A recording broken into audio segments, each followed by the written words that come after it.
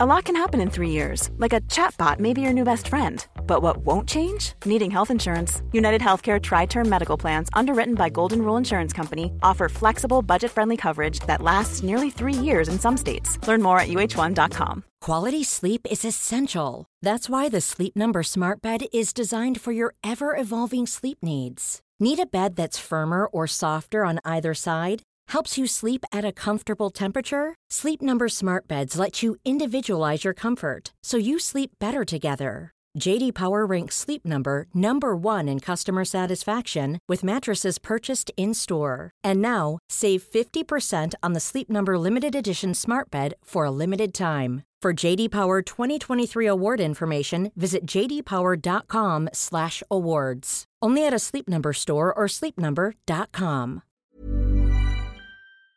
Hey, I need you to pay close attention to this message. It is not an ad. This is about Canadaland, and this is about you. You need to know that the news crisis is about to get a lot worse. You've heard about the layoffs. We're about to have news closures, and it's very likely that we're going to be seeing the defunding of the CBC. Where are you going to get your information from? What can you do about this? You can support Canadaland. We need you to.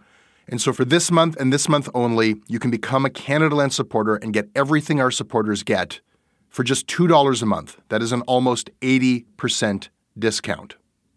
The clock is ticking on this. It disappears at the end of the month, and then we will not offer it. We need your support. We need to keep news coverage alive in Canada. Go right now to canadaland.com/join. And thank you. This episode is brought to you by the Centre for Addiction and Mental Health here in Toronto. Cutting-edge, state-of-the-art, compassionate facility. Right now, it is Mental Health Awareness Week. This is the time when they need you most. This is the time when you can make a real difference when it comes to doing something about the mental health crisis and the devastating opioid epidemic, the overdose epidemic that we're currently experiencing, losing 20 people every day. They need your help. Donate at camh.ca/Canadaland. to help CAMH treat addiction and build hope. Hey, Canadaland is off for the holidays today, but I have something fantastic for you in place of our normal show. IndieWire just called this episode of Commons one of the best podcast episodes of 2019, alongside shows from The Memory Palace, 30 for 30, and the New York Times series 1619. It is deserved. This episode is from Commons' current series, Dynasties, looking at the rich and powerful families that run Canada. This is my favorite episode so far of Commons' Dynasties, the Sahotas.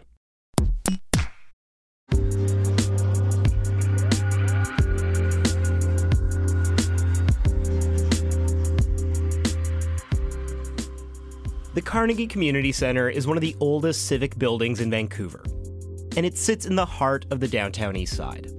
If you've never been to the Carnegie Community Centre and you're just at Main and Hastings and you see a lot of people coming and going, you might be quite surprised to find out what's inside. My name is Chris Chung, and I'm a writer at The Tyee, which is based in Vancouver, and we're an online news magazine. It's a really nice building. So there's a foyer inside, and it's got this spiraling staircase, and along the wall there's stained glass windows, and they've got famous literary figures on the stained glass. So there's John Milton, for example. And if you go up the stairs to the second level, that's where the cafeteria is. The downtown east side is home to many of the most marginalized people in Vancouver, and the services offered at Carnegie are essential for many of them, including the cafeteria, which offers low-cost, healthy meals. You do have to pay, it's not free, but then a lot of the people in the community like that because it's a sense of dignity that they're like, hey, we're not getting a handout here, that we are a paying customer, and because of the donations that they receive, they are able to keep the price low, but the food is amazing. Now, most of the people who eat at the Carnegie cafeteria are poor, but there's one man who comes in quite often who isn't like the rest.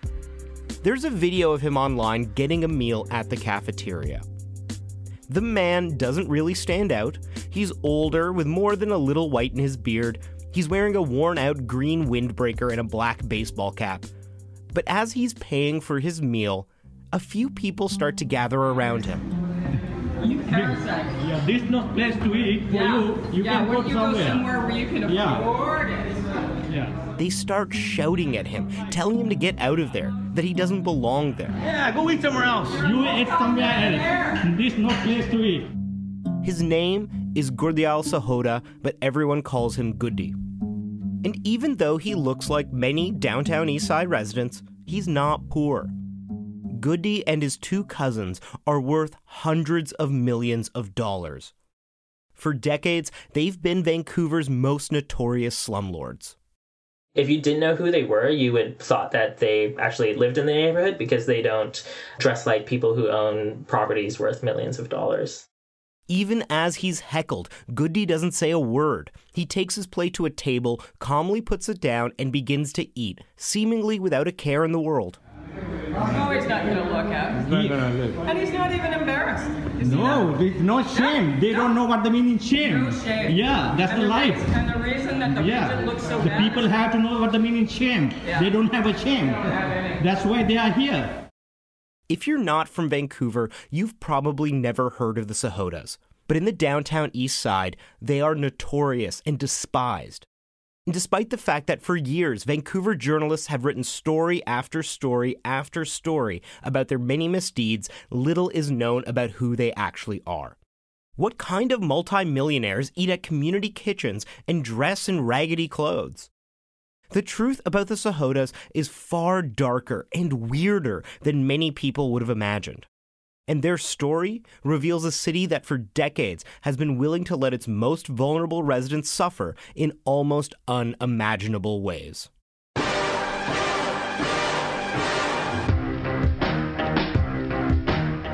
Vancouver's in the middle of a housing crisis.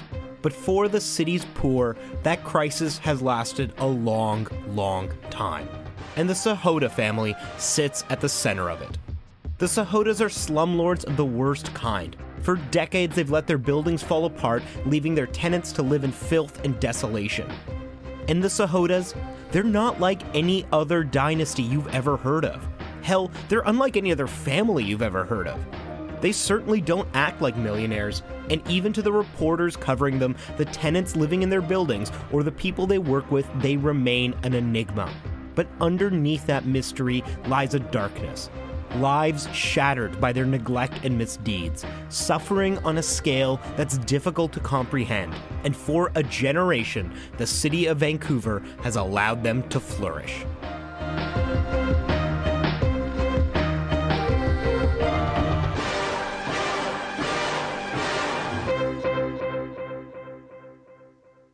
I'm Archie Mann, and for Canadaland, this is Commons. The Sahotas don't really talk to the press, so over the years, reporters have gotten to know them through other means. We sort of know them through their buildings. That's kind of how reporters in Vancouver know them. And their buildings sometimes tell us stories. I'm Jen St. Dennis. I'm a Vancouver reporter. I'm currently a freelancer. You can find my work at The Tyee and also on CTV online. Though they own a lot of property, the Sahotas are best known for their SRO hotels. SRO is a jargony housing term that stands for single resident occupancy. So there's like these small rooms, and then there's usually shared bathrooms and shared showers and bathtubs. So not really the kind of accommodation that most people would expect when you talk about a hotel. Some people stay just for the night, but for many people, this is where they live. SROs are basically kind of the last step, maybe before people fall into homelessness. They're kind of the last form of housing that people can afford when they are getting the welfare shelter rates. A lot of SRO hotels in the downtown East Side have a pretty bad reputation. But two of them, both owned by the Sahotas, have become especially notorious. The Balmoral and Regent hotels. They sit across the street from one another. They're actually quite beautiful buildings, despite the fact that they're in absolute disrepair and shambles and are covered in grime. Inside, they're anything but beautiful. Jack Gates moved into the Regent Hotel in 2014. Here he is talking to the Vancouver Sun. I've been here 3 years. I've got rats and mice in my room. The walls need painting, the floor's splitting. My door's been kicked in 3 or 4 times. Taps in the bathrooms. People go in, take the taps off so you can't turn the hot water on. They take the faucets off, they twist them off, take them wherever. They take the showers off, shower heads off, get rid of them. Waking up to bathrooms that are full of feces and hallways smelling like feces. It's really bad. We'll hear more about Jack later in the show. It's hard to describe just how appalling some of the living conditions people were forced into. Black mold covered everything, roofs leaked, and hot water was only an occasional luxury. Rooms would have no heat for months, even in the winter. Elevators would break down and not get repaired, stranding disabled and elderly residents on the upper floors. There was like a safety concern as well. People often were assaulted in these two particular SROs. There was a lot of drug dealing going on. You go in and it's just also really, really chaotic because it is kind of like the housing of last resort. There wasn't really any rules being enforced. I think people would actually pay to kind of live in the hallways even. And then there's the pests. Cockroaches and bedbugs are just a fact of life, but the rats are like nothing you've ever heard before. Here's Bill, who lived on the 6th floor of the Regent, talking to housing activist Wendy Peterson. I've been killing rats for the last 5 months. In the last 5 months, I probably got about 80. In 1 month alone, I got about 50 from I would say the second week of September to the second week of October in that time. So have you ever been bitten by a rat? I've been bitten twice. Yeah. What did it do to your feet? Your feet? One was my toe and one was my thumb. So it was just like a quick nip. It's a little bit scary, and I just at first it was kind of a joke thing, see how many I can kill. But after a while, I just got it's no joke anymore because people's lives are at stake here. And then there are the other threats to life, namely fire. The Balmoral and the Regent are fire traps. One night in 2016, a fire broke out in the Regent. So what do you think happened? I saw some girl come out of there running out. I didn't see her face. I just saw the back of her, and then 30 seconds later, I saw smoke coming out of the top of the door. I was in the hallway working on my bike, putting new pedals on my bicycle. And I smell smoke. I look and I see smoke coming out through the door, so I knocked on the door. See, is there anybody in there? No answer. Knocked again, no answer. So I felt the door to see if it was hot. It was warm. I opened the door. I saw flames. I shut the door, ran to the fire extinguisher, smashed the glass, grabbed the fire extinguisher, chemical. Checked the door to see if it was too hot. It wasn't. Opened the door, blasted the flames, shut the door, went inside, got my cats out. Oh, thank God. Jack Gates was upstairs in his room when the fire broke out. I didn't see the fire, but I thought I've never been in smoke this thick before, and I thought I was going to die because I couldn't breathe. I couldn't breathe. Jack Gates heard someone yelling near the fire escape and made it out. No one died that day, but a lot of that came down to luck. The hotels are also hard hit by Vancouver's ongoing opiate crisis. Overdoses are common, and the handful of people who work in the buildings often don't have the numbers or resources to give people the care that they need. Wendy Peterson talked to one desk clerk who's working alone at night at the Regent. What's your name again? James. How many, I see you got an naloxone kit, that's good. How many overdoses have you seen in this building? Since I've been working my shifts, I've dealt with 12 overdoses. Yourself? 3 Christmas Eve, all at once. The Regent and Balmoral were dangerous places to live. But these hotels weren't always like this. In fact, when they were built, they were havens for the rich. So how did things get this bad? To understand that, you have to understand the history of Vancouver's downtown east side.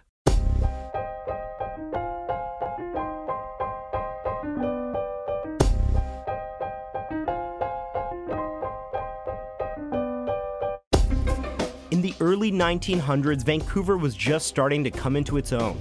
And what we now call the downtown east side was actually the city center. And in 1912, the Balmoral Hotel opened its doors. The Regent was built a year later. Here's Chris Chung again. If you look at both of these buildings, they're actually quite fancy. There's a lot of detailing on the facade. So they were very carefully built, and they were built by people who knew what they were doing. This was definitely for people with money to spend, and it's more of a high-class place. A brochure for the Regent describes its luxurious amenities. 160 rooms, all light and airy, 75 with private bath, hot and cold water, local and long-distance telephone in every room. In connection with the hotel, there's an up-to-date cafe, and the department is in the hands of a competent steward. All foods compromise the choices that the management can procure. The chefs are masters of their art, and the waiters are competent and painstaking. Both the Regent and the Balmoral quickly became iconic landmarks in the downtown of a booming city. But the downtown east side was changing. In 1929, City Hall moved to another part of town, and the Great Depression hit, bringing with it many unemployed men who clustered into the area for cheap accommodations. This was a place where they felt accepted, and this was almost 100 years ago, and you kind of see that similarity today of people going to the downtown east side. It was one of the few places that they would feel welcome. And then later on in the century, we had a lot of psychiatric hospitals shut down, and so again, we had that population coming to this neighborhood because it was where they would be able to find a place to stay. By the 1980s, the Balmoral and the Regent were some of the many SRO hotels that catered to poor people in the area. That decade, the neighborhood was hit with a triple whammy of disinvestment from the government, a drug epidemic, and mass evictions during Expo 86 that made hundreds homeless. The official slogan of Expo 86 is Invite the World, but some residents of Vancouver's nearby Skid Road feel they're being invited to leave. It was around then that the Sahodas arrived on the scene. The patriarch Ranjit Sahota started buying up properties in the 1970s. The first was the Regal Hotel, an SRO hotel that became notorious for its rundown conditions and as a hub for crime and exploitation. They used the profits to buy more SRO hotels on the downtown east side, the Astoria, the Cobalt, and the Regent and Balmoral. It wasn't long until the Sahodas were making the news. In 1987, the Sahodas were caught paying Afghan refugees 32 cents an hour to work the bar at the Astoria. They were working an average of 72 hours a week, and none of them had legal permits. And the Sahodas? Well, they were fined only $2,500. The Balmoral's pub was suspended in 1992 because management allowed known drug dealers inside. The same thing happened again 2 years later. Ranjit Sahota died in 1999, leaving his property empire to his 2 children and his nephew, who run it to this day. And as property prices skyrocketed in Vancouver, SRO hotels around the city closed down, but the Sahodas, they hung on. But life in the hotels just got worse. Bylaw violations and fines stacked up. We're talking about hundreds of violations. News stories were written about the slum-like conditions constantly. But by the 2000s, the city had done almost nothing to help the situation. The city was always very concerned that if they came down really, really hard and really heavy on these landlords, the Sahodas, the buildings would close. And then they would have this problem of having, 200 or 300 people potentially homeless. Assaults and murder were commonplace. A tenant was beaten to death in her room. A coke dealer was shot in the face in the parking lot. In 2007, there were 1,200 calls to emergency services just for the 5 Sahota SRO hotels. The Sahodas used the money from the hotels to buy property all around Metro Vancouver. And even those buildings deteriorated. 2007, a balcony collapses in one of their apartment buildings, injuring 2 people. That same year, 81 people were kicked out of another Sahota building after the city deemed it too dangerous to live in. Many of them ended up in shelters or on the street. The Sahodas were fined an unprecedented $115,000 for not doing repairs to another building outside of Vancouver. And in 2011, one of their homes was seized by the government because it had been a grow-op for 2 decades. But no matter how many tickets or fines they were issued, and no matter how much negative coverage they got in the press, nothing seemed to change.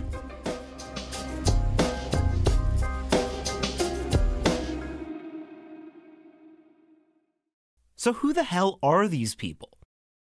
Paul, Posh, and Goody Sahota are all in their 80s, and despite their constant presence in the news, they remain a mystery to many. I've spent so much time wondering what their motivations are for hanging on to these buildings and keeping them in such disrepair. They're so elderly now. that I always wonder, like, why would you put yourself through this? Why would so much bad press about you? Just why would you not sell these buildings and just be done with it before it gets to this point?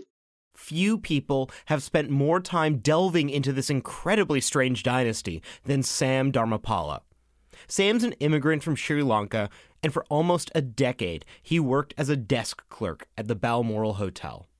My life, I've been actually 27 countries. When I was in Europe, I traveled a lot. I have a lot of friends, India, Bangladesh, Pakistan, and all around the world. I never ever meet a family like Sahota. When Sam was hired in 2007, he says he was paid $5 an hour, far less than the minimum wage at the time. And for the next 9 years, he got to know all three of the Sahotas well. First, there's Paul. Paul is a wispy man with glasses. He looks quite frail and speaks in a slightly high-pitched mumble. Paul handles the financial side of things. If you talk to him, he's very charming. Seems like a very good person. But if you're coming to about money, he's the bad person anyway, you see. So he don't want to talk about money.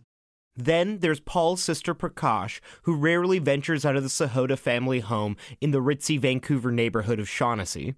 And finally, there's Goody. He's the man you heard being heckled at the top of the show. That video was taken by Sam, by the way. If Paul's the brains, Goody's the brawn. He's the other one doing all like a tough work, like a thug work, dealing with the drug dealers, dealing with the bad guys, and also maintenance situations. He's the ground level man. That's the main difference between Goody and Paul. Paul, he talking to people kind of civilized way, but Goody, no. The first thing to know about the Sahotas is that they're cheap. Looking at how they live, you could never tell that they own hundreds of millions of dollars in property. They wear the same clothes almost every day. Paul has a bunch of cars, but they're all clunkers, the kind you buy for a few $100s. And except for the buildings, they have none of the trappings of wealth. Even their home in Shaughnessy is famously filthy. Here's Jen St. Dennis quoting a column written by Alan Carr in the Vancouver Courier. They own a $4.5 million house there, and this is how he described the home. I returned to Angus Drive once again Tuesday morning. Amongst the neighboring fastidious facades, I found trash in boxes and bags lining the front stairs. Lawns were unkept and littered with trash. Chest-high weeds grew in the backyard, camouflaging more junk. A rotting back fence was made up in part of a peeling wooden door, and, well, you get the idea. Sam sometimes went to that house, and he says the Sahotas are just straight-up hoarders. Everything they're collecting, everything, they never throw anything from the house. All computers, all radios, gramophones, like a 70 years old gramophone, like everything, there was a lot of wire in the living room. It's very horrible. Sorry to say, it smelled like it. Every time when I went inside the house, I lost my appetite. Sam would always ask Paul why they lived the way that they did. I always ask him that question because I ask you, why, Paul, why you not wearing? Why you don't have a good car? Why you don't wearing good clothes? So sometimes I'm joking. If I'm with you, people think I'm the boss, not you. And one day, Paul had an answer for him. He's saying, when we live in the white country, sympathy is very important. What Sam's saying is that at least when it comes to how the Sahotas dress, it's a strategy. They're deliberately trying to get sympathy. Take, for example, the clothes Paul wears to court. When he going to court, he have a special coat and tie.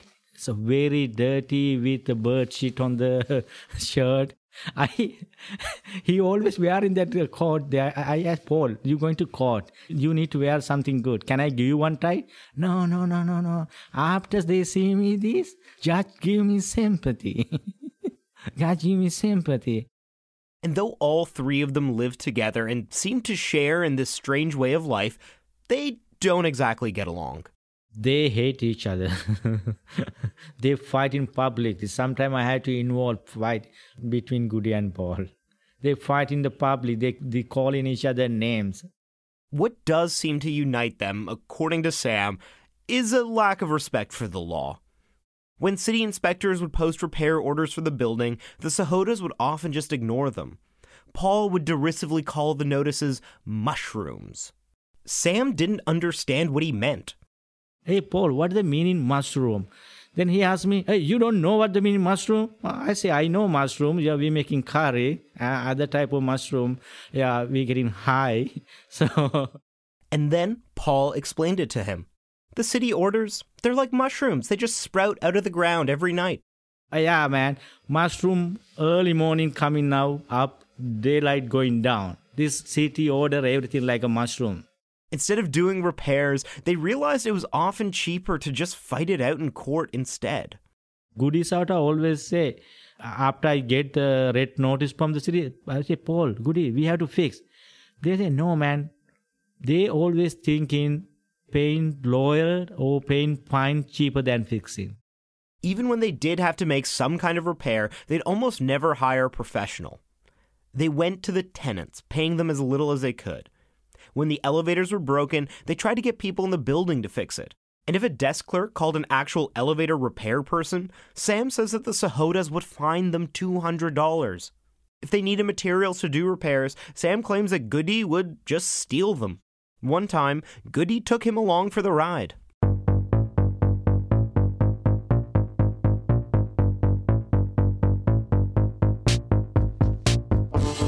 They drove to a nearby part of town that had some tile stores in the area.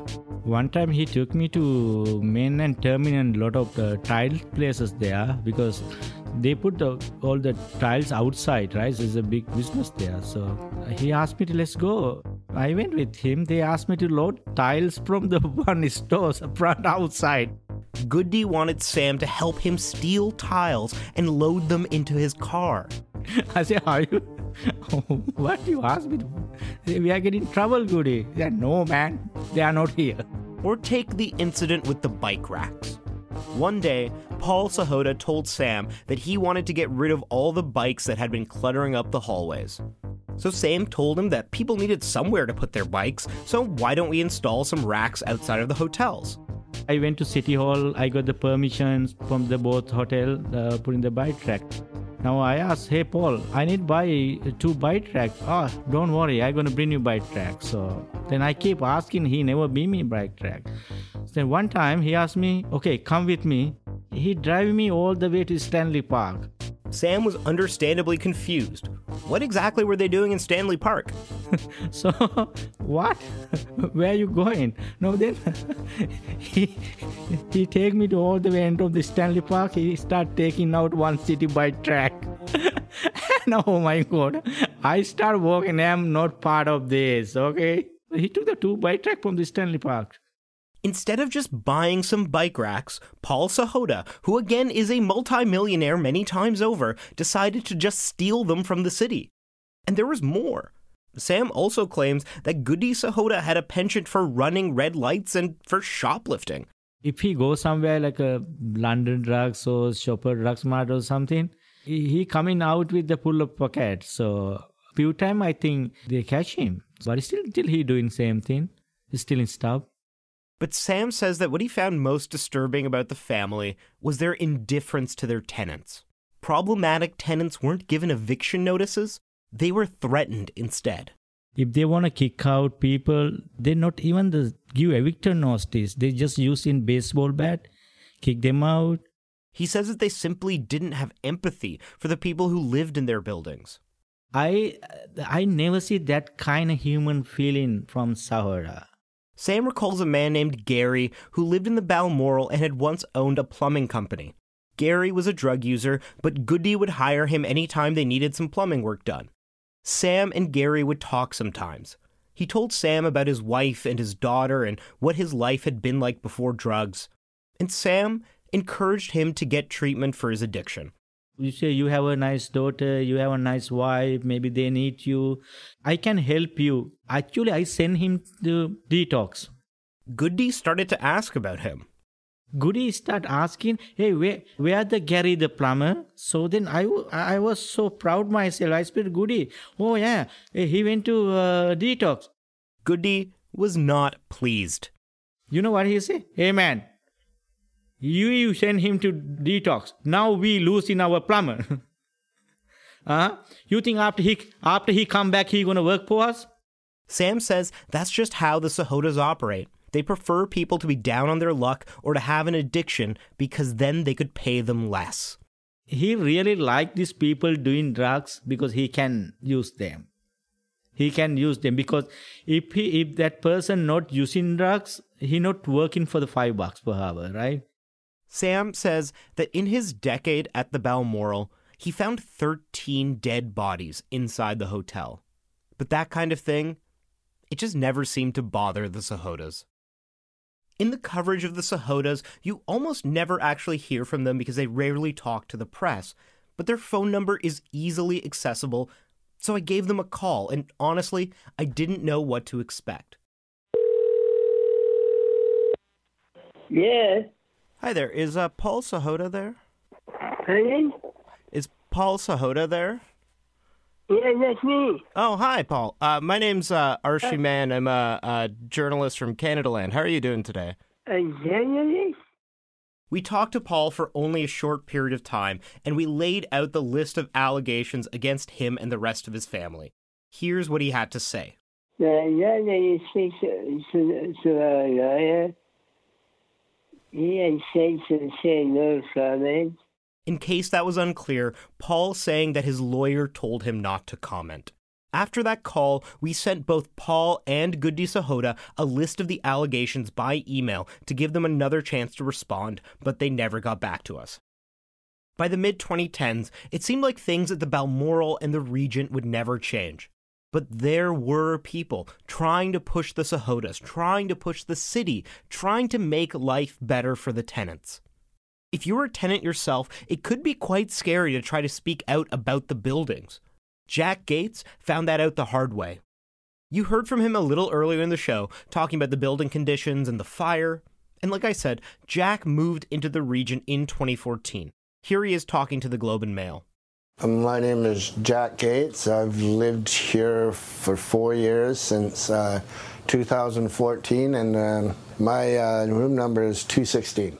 And when Jack moved into the Regent, he was appalled by what he saw. Toilets jammed with feces and needles, dead rats clinging to the underside of his bed, no heat, no hot water.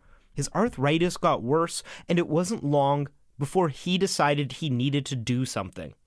Here's Jen St. Dennis again, who's spoken to Jack in the past.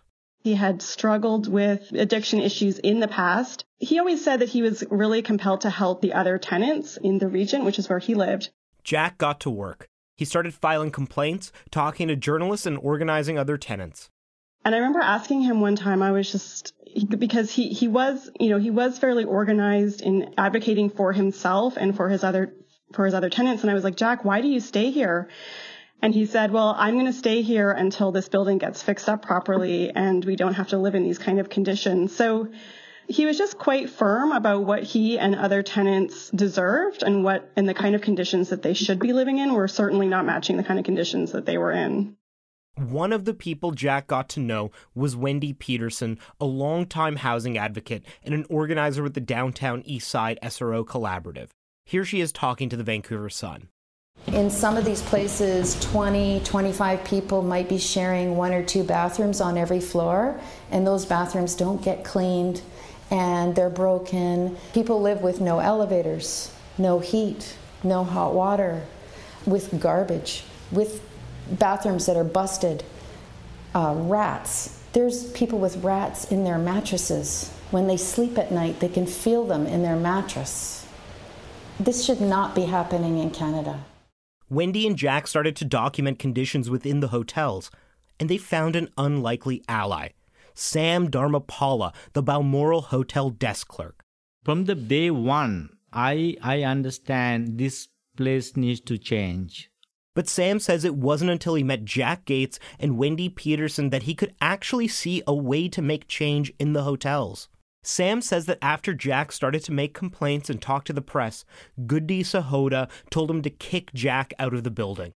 Sahota keep asking me, hey, man, you have to take out that guys. I asked who? Who's the guys? He's a trouble guy. He always going to arbitration and file case against us. You have to, I say, okay, only thing I can do, I can give eviction notice. Then he said, no, man, you don't know people. You don't know people. Just call somebody, man. You can pay $10. Kick him out. And Jack did appear to get threats. Some of them were from other tenants who were terrified that speaking out would get the building condemned, leaving them all homeless. Here's Jack talking to Wendy in a video from the time. Jack, tell me about what happened on January 23rd. My downstairs neighbor from 117 came upstairs at around 8 o'clock in the morning and kicked my door in with a shovel in his hand. And I was laying on the bed and I saw just a flash of the shovel, but he backed out of the room. Jack called the cops, and even though this wasn't the first time he'd been threatened by this man, the cops wouldn't do anything. I told him about the mask incident about 4 months ago, where he had a mask on his face and came upstairs and threatened me then. The cops just told him to move. I said, no, I mean, this is my place. I'm not moving. After he met Jack and Wendy, Sam decided to join them in speaking out against the building conditions and the Sahotas. He tried to make sure that the threats against Jack stopped. I started talking to all the Sahotas connection. Do not touch this guy. If you guys touch this guy, I'm going to speak out against you guys. It wasn't long until Sam was getting threats as well. They try to scare me. They sent some people behind me and kind of drug dealers and gangsters. But working with Sahota, I know that people better than Sahota. One time, I asked one, hey, how much Sahota pay you? Then he started laughing because Sahota not going to pay you more than $50. So I don't think for the $50 you want to go to jail, right? The intimidation didn't work because, frankly, the Sahotas were just too cheap to make it effective.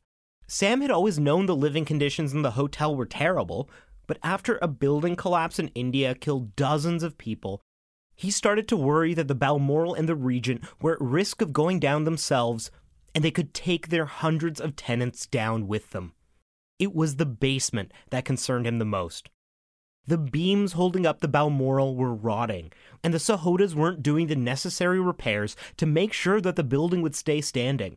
The three of them, Sam, Jack, and Wendy, the whistleblower, the tenant, and the organizer, started to make noise, a lot of it, and they were joined by a whole host of other tenants and advocates.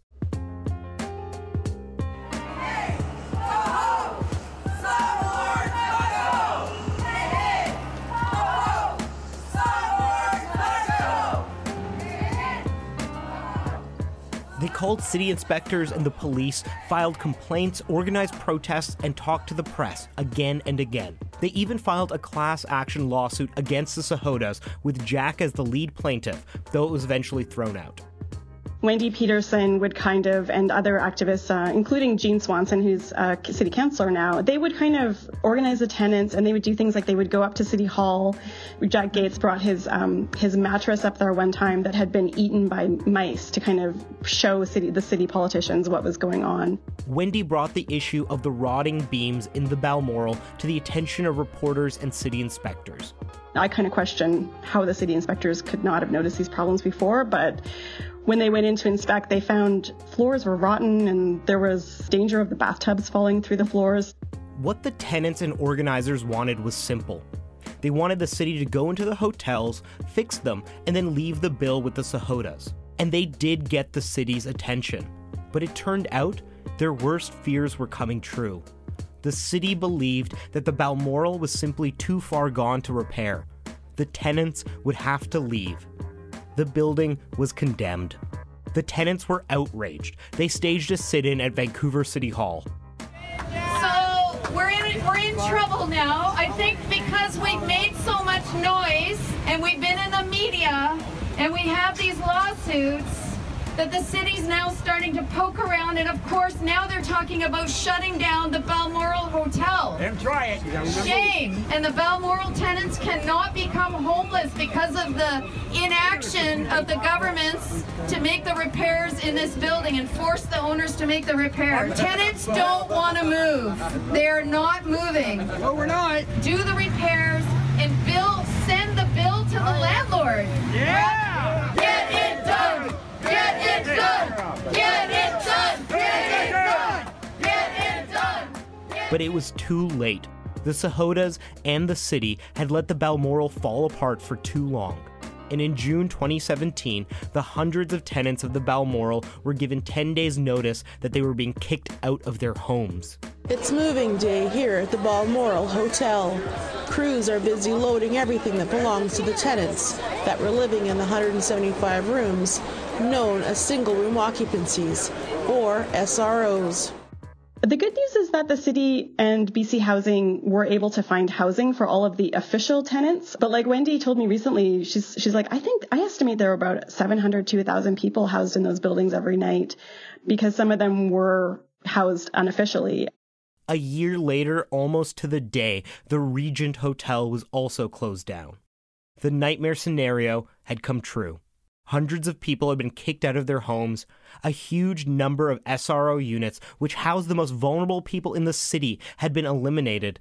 And all of this was happening in the middle of the worst housing crisis Vancouver had ever faced. But now, the city of Vancouver faced a different question. What to do about these hotels? And almost immediately, a radical solution was proposed, one that activists had been pushing for years, but the city had never even contemplated. Expropriation. They started raising the specter of expropriation, which the city has never done before. I mean, it was like a big deal for them to talk about that. They expropriate to build things like roads and other infrastructure, but they've never expropriated for what they call blight, like urban blight. And that's the category that the Regent and Balmoral fell under. The city was proposing to forcibly take the hotels away from the Sahodas. They would still have to pay the Sahodas for the buildings, so they assessed the value of the land and how much it would cost to repair the buildings, and they came up with what they thought was a fair price. $1 for each of them. The Balmoral and Regent had once been playgrounds for the rich in a city on the rise. Then they became the housing of last resort for people that the city of Vancouver valued the least. Drug users, Indigenous people, disabled people, the elderly. Despite landlords that took advantage of them every day, these people had built a community for themselves, and they had fought back. But in return, they were forced out of their homes. But still, they wanted justice done. And to many people, one small part of that justice would be to take these buildings out of the hands of the Sahodas. The question of whether to expropriate the buildings came down to a city council vote earlier this November. Jen St. Dennis was there in City Hall that day. It was really moving. It felt like sort of coming to the end of something. Like for decades, reporters in Vancouver have been writing about this and not seeing any change. Wendy Peterson spoke. So did Jack Gates and so many other tenants and advocates. And all of them had the same message. For decades and decades, the city had let these buildings rot under the Sahodas. The time had finally come to do something about it. My name is Erica Grant. I am in absolute favor of expropriation. I come from the Nisga'a Nation. Many of our people have died in those buildings. I'm sorry, I'm trying to... Doing great. Try not to be so emotional here. Doing great. I have lost a lot of family in those two very buildings. I think every First Nations person on the block has lost someone in that building, whether it's friends, family. That was one of the themes that was underlying some of the comments, was that people have died in the Regent and Balmoral. People have lost their lives. People have been murdered. There was a young woman who fell from a window a few years ago, and that case was never resolved. So that people have very strong feelings and memories, and a lot of trauma has happened at these buildings. I am an SRO tenant.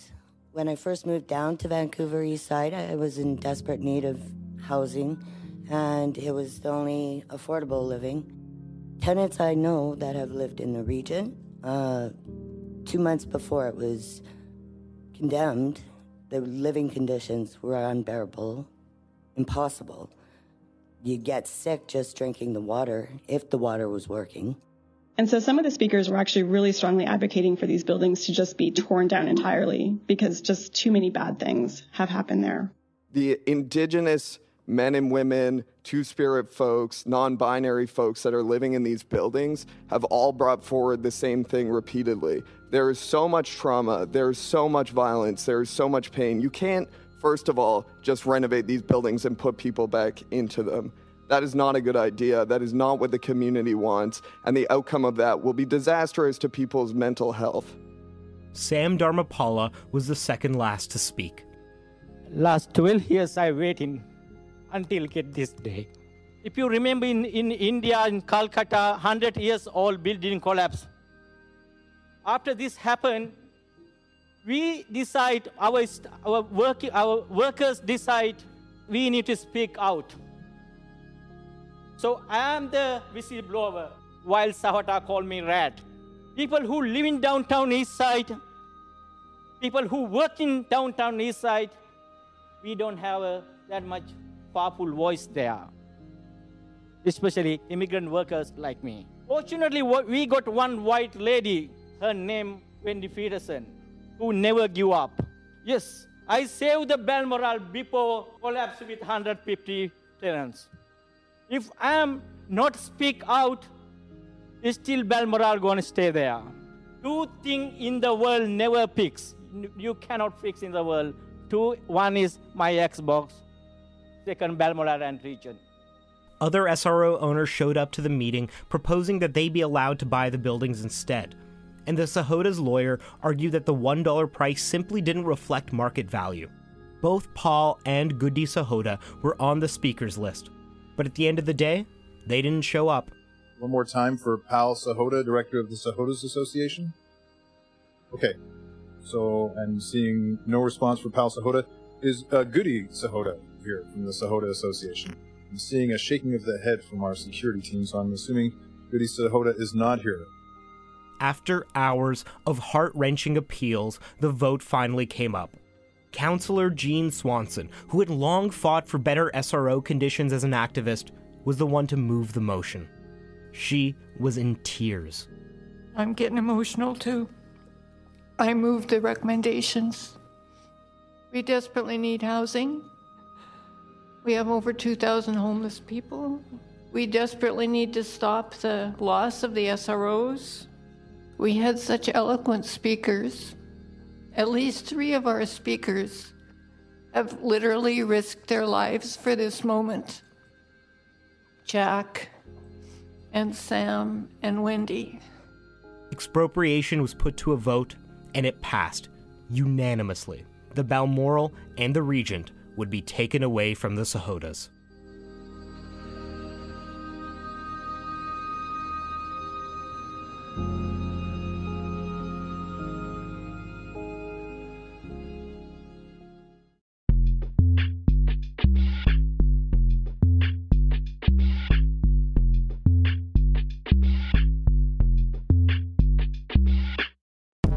Sam thinks that $1 is exactly what the Sahotas were owed. I feel better because that's the way actually, because my view, last 30 years, downtown East Side people already paid more than enough. Finally, city doing the right thing. That's what I believe. But the expropriations of the Balmoral and the Regent doesn't mean the story is over. Far from it. The Sahotas will surely fight city council in the courts. Many former tenants worry that the buildings will be given to another slumlord or to third-party managers who will continue to neglect them. And the Sahotas still own dozens of properties that are in shambles, including 3 SRO hotels, the Regal, the Cobalt, and the Astoria. The expropriations might have been a breakthrough, but it's unlikely Vancouver will ever make that kind of move again. They don't have any plans to do this to with any other building. There's no other building that they have their eye on for expropriation. They want to emphasize that this is a truly unique kind of set of circumstances. And here's another sad truth about the Sahotas. They may be the worst kind of slumlords, but they'd let almost anyone live in their buildings. That's kind of the difficult thing about understanding the Sahodas, is that, yes, they keep their buildings in terrible disrepair, and yet at the same time, they do house people who would not be able to find housing anywhere else. Rents are going up and the number of SRO units in the city are going down. Vancouver's poor and marginalized increasingly have nowhere to go. Sam Dharmapala says that if you want to understand how people abuse the system and get away with it, you should just study the Sahodas. In Canada, they need to study about Sahota and how they run this property, and then they can learn many things about the house systems not functioning. The Sahodas might be the worst offenders, but the city of Vancouver has let them flourish for the last 40 years. That's the one thing I think that people always wonder, like, how could you, as a city, one of your biggest roles is to make sure that buildings are safe. So how could you let it get this bad over decades?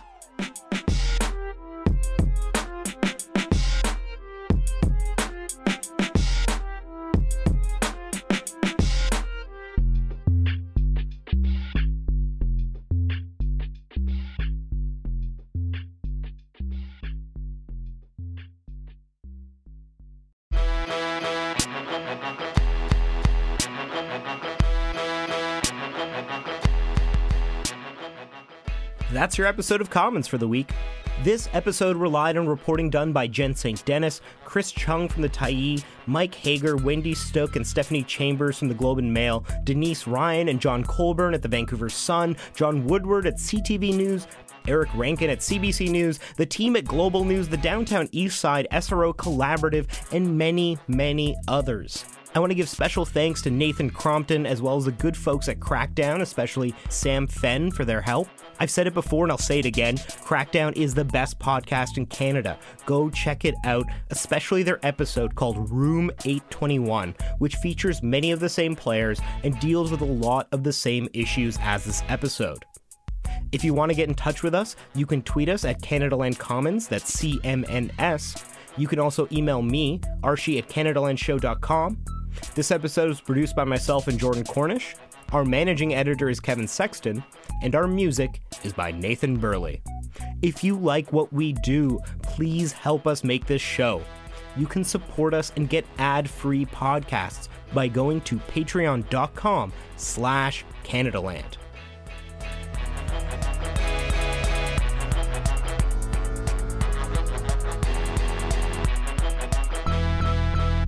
Hey, Jesse again. If you enjoyed that episode of our show Commons, you should be subscribed to that show.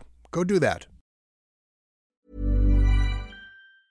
Hey, it's Paige DeSorbo from Giggly Squad. High quality fashion without the price tag. Say hello to Quince. I'm snagging high-end essentials like cozy cashmere sweaters, sleek leather jackets, fine jewelry, and so much more. With Quince being 50 to 80% less than similar brands. And they partner with factories that prioritize safe, ethical, and responsible manufacturing. I love that. Luxury quality within reach. Go to quince.com/style to get free shipping and 365-day returns on your next order. Quince.com/style.